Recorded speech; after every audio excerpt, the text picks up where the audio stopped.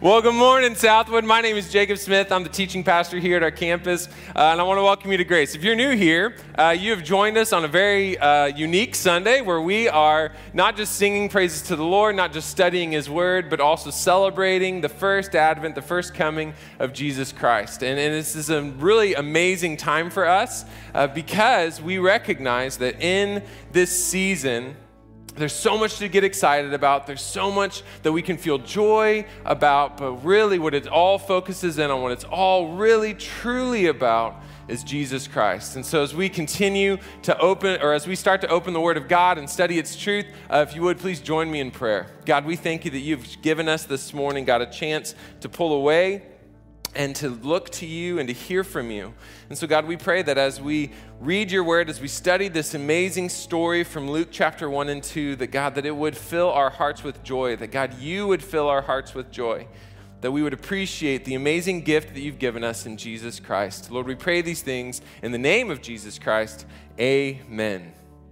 Amen, amen. Well, as I said, this morning we are looking at the birth of Jesus Christ, and as we do that, we're going to be in Luke chapter 1 and 2. So if you have your Bible, if you want to go there on your phone, we'll also have the verses on the screen, but Luke chapter 1 and 2 is where we're going to be spending our time this morning, and we're going to be looking at the joy that God has given us in Jesus Christ. And this is an amazing thing, right? It's what we just sang about. We just sang about how we are made by God to experience and express joy. Joy is a fruit of the Spirit. And so we know that joy comes from the Lord. Joy literally is it's a gladness of the heart and soul that comes from the Lord, that God gives to us. So yes, it's a feeling. Yes, it's an experience. It's an emotion, and yet it's also a feeling. It's an emotion that comes from the Lord. That's what we're told in Scripture. And so all of us, as children of the Lord, we are all made to experience and express this incredible joy.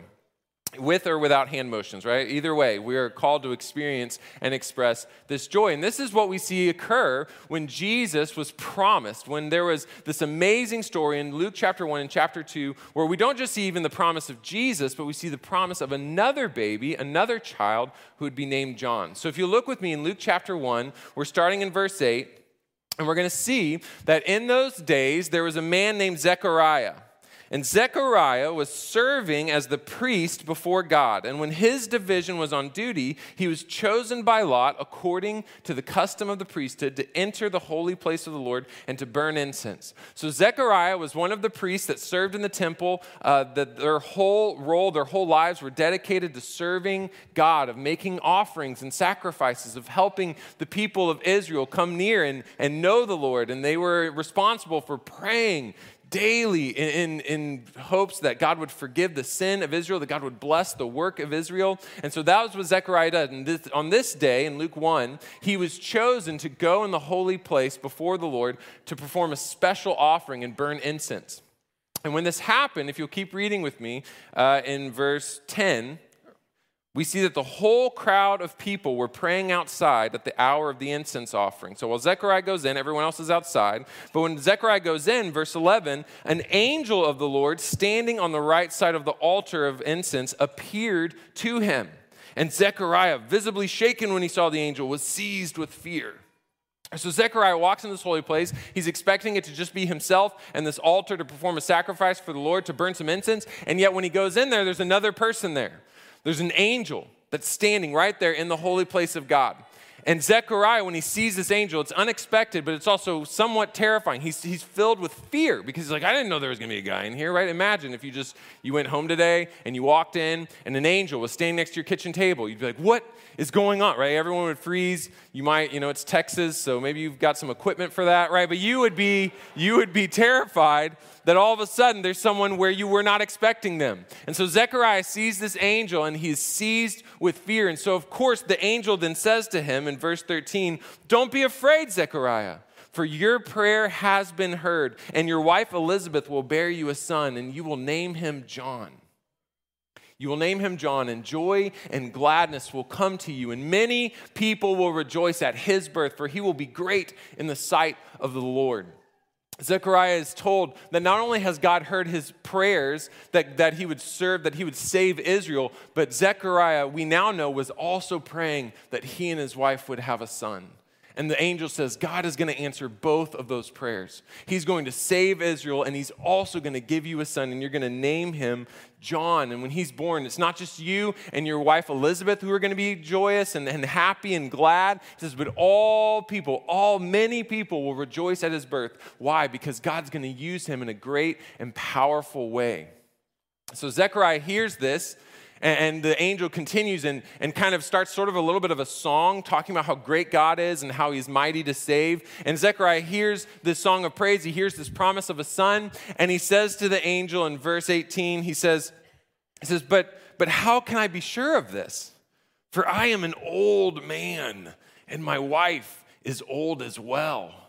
And the angel responds to him. He says, I'm Gabriel, who stands in the presence of God, and I was sent to speak to you and to bring you this good news. So Zechariah gets this amazing promise, but he doesn't believe. He doubts.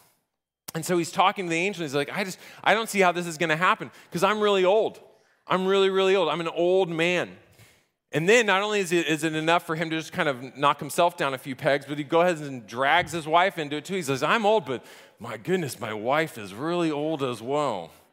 Right? Don't tell her I told you. But neither of us are at this kind of kid age. And so the angel responds and says, listen, you can trust me because I'm Gabriel, right? I'm an angel of the Lord. I actually stand in the presence of God. I hear directly from him, and I was sent to you with this mission to speak this good news. It says, but because you didn't believe Zechariah, because you did not believe my words, which will be fulfilled in their time, he says, you will be silent, unable to speak until the day these things take place. He says, okay, so you didn't believe me. So because of that, remember, I'm Gabriel, I'm from God, and now you're just going to be quiet for about 9 months. That's how this is going to work now, because you didn't believe me, which is pretty tough, right? Imagine being silent for 9 months. That's a really long time. Just try being silent for a day. Like maybe you're young here, and you're like, I could be silent for a whole day. Bet you won't. Bet you can't. Your mom would love to see you try, right? Let's see how that goes. The angel says, Zechariah, you're going to be silent for 9 months until this baby is born, until all this comes into fruition. So all the people, we're told, were waiting for Zechariah, and they began to wonder why he was delayed in the holy place. But when he came out, he was not able to speak to them. And they realized that he had seen a vision in the holy place because he was making signs to them and remained unable to speak. So here we have one of the first biblical instances of Christmas charades, right? It's an amazing moment. This is why you have to play it at some point over the holidays. Because this angel, because what he said is going to come true, he says, Zechariah, you're going to be quiet. And so when Zechariah goes out, all the people are like, dude, what happened? Like, why'd you take so long? Like, what was going on in there? Zechariah, he couldn't speak to them. And so he tries to just, right, start, it's like, right, he's trying to communicate. And they're like, what, you saw a bird and played football? Like, I don't understand. Like, what's going on? And they didn't understand, but Zechariah knew, wow, this is really going to happen because I really can't speak. This is all coming true. And so he goes home and he communicates to his wife, probably writes it out, and they're excited that they're awaiting a baby. But what's amazing is that not only do we see the announcement of this baby named John, but then further in Luke, starting in verse 28, we see that the angel goes and talks to another person about another baby, right? This is what we just read on stage with the kids. Verse 28 tells us that the angel, that Gabriel, came to Mary. And he said, greetings, favored one, the Lord is with you. But she was greatly troubled by his words and began to wonder about the meaning of this greeting. Right? So angels, they're these big, magnificent beings. We just read a lot about them in the book of Revelation. We know that these angels, that they're different from us. They're mighty and they're powerful. And so this angel appears to Mary, and she also, much like Zechariah, is troubled. She's like, oh my goodness, like what's going on? And so the angel, again, just like he did for Zechariah, he says, hey, don't be afraid. Don't be afraid, Mary, because you found favor with God. So listen, you will become pregnant, and you'll give birth to a son, and you'll name him Jesus, and he will be great. He will be called the Son of the Most High, and the Lord God will give him the throne of his father David, and he will reign over the house of Jacob forever, and his kingdom will never end. The angel gives Mary this incredible promise, this incredible blessing, and Mary believes. She believes. She says, if God says this is going to happen, then it will. I trust that this will be, because the angel tells her, says, God, nothing is impossible for the Lord. And she says, I believe that. I believe. And so she gets to keep talking. Good for Mary. And so what we do is we then fast forward. So this is about 6 months after the angel appeared to Zechariah, because the angel tells Mary, he says, hey, your cousin Elizabeth, even though she's old, she actually is about 6 months pregnant with her own child. And so Mary, she's so excited that she's pregnant. She knows that her cousin's pregnant, that she goes to see Elizabeth. In those days, she got up and she went hurriedly into the hill country to a town of Judah and entered Zechariah's house and greeted Elizabeth. And when Elizabeth heard Mary's greeting, the baby leaped in her womb, and Elizabeth was filled with the Holy Spirit. And she exclaimed with a loud voice, "Blessed are you among women. Blessed is the child in your womb. And who am I that the mother of my Lord should come and visit me?" Elizabeth knows she's been given this special knowledge from the Lord, that Mary is pregnant with a special child, with the one who would be called the Son of God and the Lord Most High. And so that's why when Mary shows up, Elizabeth literally screams. Like in the Greek, she is literally screaming. She says, "Blessed are you among women." Like, what a great greeting, right? If you went to grandma's house this Christmas, you walk in the door, "Blessed are you among all of my grandchildren. Have a cookie," right? Like, that would be amazing. She exclaims, she shouts at Mary, "Blessed are you among women," that God has given you this incredible gift. And for the instant the sound of your greeting reached my ears, the baby in my womb leaped for joy. And so blessed is she who believed that what was spoken to her by the Lord would be fulfilled. So I love this because Elizabeth is affirming Mary, and as she affirms Mary's belief, I can't help but wonder if, it's Zechariah's house. He's there. So I'd kind of like to think that he's just sort of standing over in the corner, and Elizabeth is giving a little dig, right? She's like, "Hey, you said I was old? Well, blessed is she who believed." Zechariah's like, right? Like, yeah, I guess good for her. Glad she can still talk. So blessed is Mary. They're already filled with joy at the news that God is sending his son. And so we cut forward yet again. We skip forward another about 3 months, and we find that the time came for Elizabeth to have her baby. And so she gave birth to a son. And her neighbors and relatives, they heard that the Lord had shown great mercy to her, and they rejoiced with her. Remember, that's what the angel promised. He says, there's going to be many people that are rejoicing for the birth of your son, Zechariah, that are going to be rejoicing for the birth of the son that will come from your wife, Elizabeth. And it's already coming into place. It's already happening. They're rejoicing with her that she's giving birth to this son. And so on the 8th day, they came to circumcise the child, and they wanted to name him Zechariah after his father. Right? It makes sense. Like, they're like, "Hey, you're having this son, and, old Zechariah, he's not talking anymore. We need a noisy Zechariah in the house. So let's name your son Zechariah." But his mother, Elizabeth, replied, she says, "No, he must be named John." And they said to her, "But none of your relatives bear this name." Right? They're very confused. They're like, "That doesn't make any sense." And so as she's saying, like, we want to name him John, they're like, no one in your family's named John. Like, that doesn't make any sense. And in fact, I forgot to mention that when Mary appeared to Elizabeth, not only did she, have this wonderful interaction, but as soon as Elizabeth blesses Mary, Mary launches into a song. Much like the angel when he appeared to Zechariah, Mary just launches into this big song about how great God is, how good he is to his people, how good he is to Mary herself. And it's this amazing musical moment. It's a moment where we begin to wonder, like, is this a musical? Right? It's that moment, it's that turn in the cartoon where you're like, hold on, they're singing in this? I gotta go, right? Like, that for some of us, that brings a lot of joy. And so in this moment, it's another kind of this musical moment where we're going to have another song, but as Mary's saying, or as Elizabeth is saying, his name is going to be John. They're all wondering. They're saying, but, she wants to name him John, but that's wrong. Like, that doesn't make sense. There's no relatives named John. And so they go to Zechariah, and they double check it. And they make signs to his father. They make signs to Zechariah, and they're inquiring what he wanted to name his son. And he asked for a writing tablet, and he wrote, "His name is John." And they were all amazed. They were all amazed.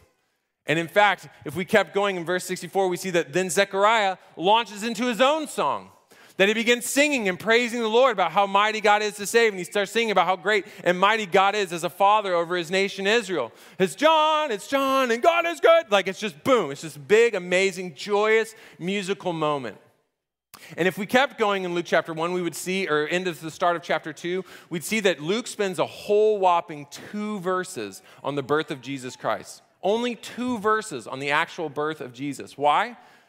Because Luke immediately needs to go to another song. Like he needs to get to another musical moment. So he sees the birth of Jesus, like, yeah, and then Jesus is born. Okay, but no one's saying. So what we're going to do is we're going to skip to this field nearby where there were shepherds living out in the field and they were keeping guard over their flock at night. And an angel of the Lord appeared to them and the glory of the Lord shone around them and they were absolutely terrified. These angels are big and mighty and strong. They're scary to these regular people. And so the angel, in response to their fear, says, don't be afraid. Do not be afraid, verse 10. But listen carefully, for I proclaim to you good news that brings great joy to all the people. They're just continuing to share this joyous news, right? This gladness of the heart that comes from the Lord. He says, for today your Savior is born in the city of David, and he is Christ the Lord. And so this will be a sign for you. You will find a baby wrapped in strips of cloth and lying in a manger. And suddenly, a vast heavenly army, not just one angel, but a multitude, many, many, many angels appeared with this first angel, and they were praising God, and they were singing, saying, glory to God in the highest, and on earth, peace among people with whom he is pleased. Again, Luke he's just writing a musical. He wanted to be on Broadway, and this is what he's doing. He describes this song that's sung by a heavenly chorus. Glory to God in the highest, peace on earth among people with whom he is pleased. And so the shepherds, they hear this amazing song. They're caught up and they go and verify. They say, we got to see this child that the angel has talked about. So they go, they find the child, they see him wrapped in cloth, they see him lying in a manger. And as soon as they see Jesus, the promised king, the promised savior of the world, they then return glorifying and praising the Lord for all that they had heard and seen, for everything was just as they had been told. The shepherds not only experienced an incredible joy, but they began to express it and share that joy with everyone that they could find. Because that's what we celebrate at Christmas. That's what we're celebrating this morning, is that Jesus brings joy. And yet, for us, it's not always a joyous time, right? There's times in our lives, maybe even this time, where we find that our joy might be stolen, that our joy is under attack. But what we need to remember time and time again, regardless of what might be competing to rob or stifle our joy, is that Jesus is in fact the bringer of true, lasting, holy joy. This is what Peter told the early church. He says that you've not seen Jesus Christ, but you love him. And you don't see him now, but you believe in him. And so you rejoice with an indescribable and glorious joy because you are attaining the goal of your faith, the salvation of your souls. Jesus brings joy not just because it was a miraculous birth, not just because angels were involved in the whole process. Jesus brings joy for us because we recognize that even though we don't see Jesus face to face, we still can love him and we can still belong to him. And so we can rejoice knowing that Jesus Christ stepped out of heaven and onto earth to live the perfect life that none of us could ever live. And then he died the death that we all deserved. And yet then he rose again on the third day to prove his power and authority over sin and over death, over the things that held us captive. He says, if you believe in me, if you call on me, you're free from sin, you're free from shame, you're free from condemnation, and you can be adopted out of wrath and into the family of God as sons and daughters of the Lord Most High. That is the salvation of our souls. That's the joy that Jesus brings to us even here and now. And yet, as I said, it is maybe a temptation for us, or it's a problem for us, it's a struggle for us that our joy might be stolen in different ways. It could be through our struggle with our calendars or with other people, with situations and circumstances in life. It's very possible that our joy is stolen by those things. And yet what we're told in Scripture is that our joy can be maintained. James told the early believers, he says, my brothers and sisters, consider it nothing but joy when you fall into all sorts of trials, because you know that the testing of your faith produces endurance. James says you can have joy even in the struggle because you can trust that God is going to use it. God doesn't waste any of that. God uses this testing of your faith to produce endurance. And God is transforming you more into his likeness. He's shaping and molding you into being a person that belongs to him. He says, so you can have joy even in the struggle. It's a high goal. It's a high calling. It's a difficult task. But he says you can have this joy. In fact, we're preaching through the book of James this spring. And one of the recurring themes that we see as I've been studying it along with our other teaching pastors is this idea of joy that can be found in all circumstances. This joy that we can have because for those of us who belong to Jesus Christ. But our joy could be stolen by those situations. It could be stolen by that struggle. In the same way, our joy can be stolen by sin, by our own inability to follow the Lord's commands. That's why Jesus, when he talked to his disciples about joy and obedience, he says they're interconnected. He says, if you obey my commandments, you'll remain in my love, just as I have obeyed my Father's commandments and remain in his love. So I've told you these things so that my joy may be in you and so that your joy may be made complete. He says, I want you to stay in the will of the Lord. I want you to obey the commands that I've given you. Because in obedience, he says, that's where joy is found.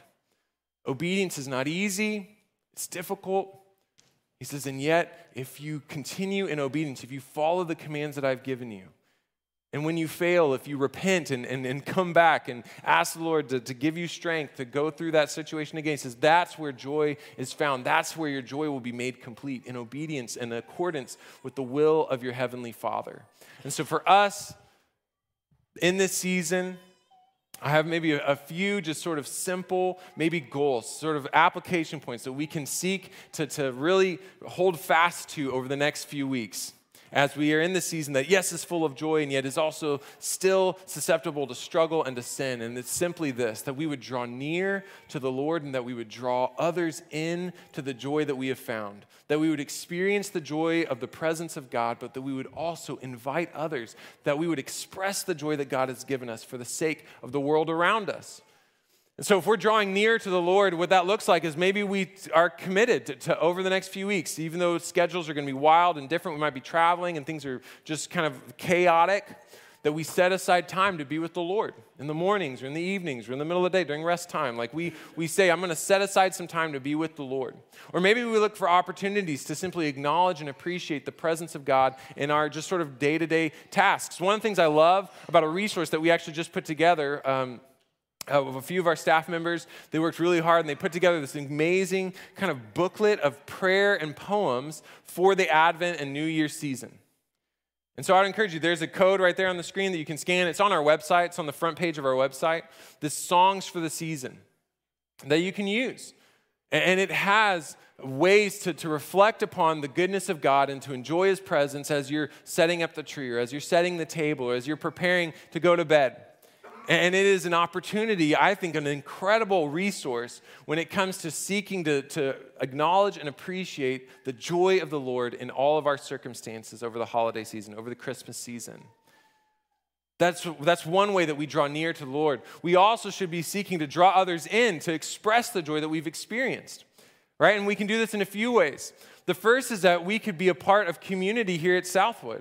I know that some of us, maybe we just started coming over the last few weeks. And I would encourage you to look for opportunities to draw in, to draw near to not just the Lord, but to other people as well. In January, we'll have a 3-week class called Cultivate. First 3 Sundays, starting January 8th, and it's a 3-week thing where we talk about how communities should function, how healthy community grows, and what are the defining attributes of those small group communities. And you can come, it's your best first step into community, small group community here at Southwood that launches you into community groups or into men's or women's Bible studies. It's an incredible opportunity to essentially just hear about what is God doing for us in community as he calls us not only to himself, but as he calls us together.